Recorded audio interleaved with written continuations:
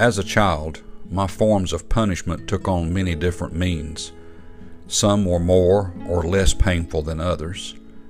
Regardless, though, I had to suffer the consequences for my wrongdoing. Some were very painful, but not necessarily physically. They were painful emotionally. One in particular was being sent to my room. Emotionally, it was difficult because I couldn't come out until I made the decision to do the right thing, and that was either apologize or to not do that thing again. I had to repent, in a sense. But regardless, that separation was difficult and no fun. We learn of David in the Bible, and of course of his wrongdoings. One in particular, Bathsheba. And we know the consequences of that one.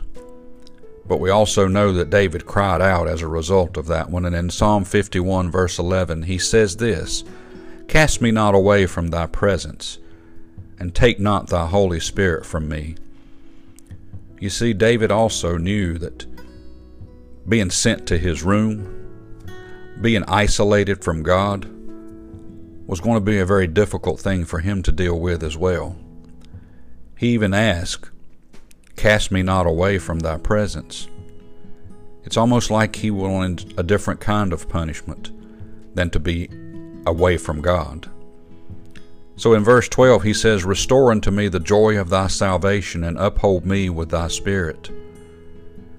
David was asking for forgiveness. He was asking to not be separated from God. I didn't like being separated. I felt alone, and I'm sure all of us have been in that same position before. Now, when we're speaking spiritually, the worst thing we could think of is being eternally separated from God. Let's not let that happen.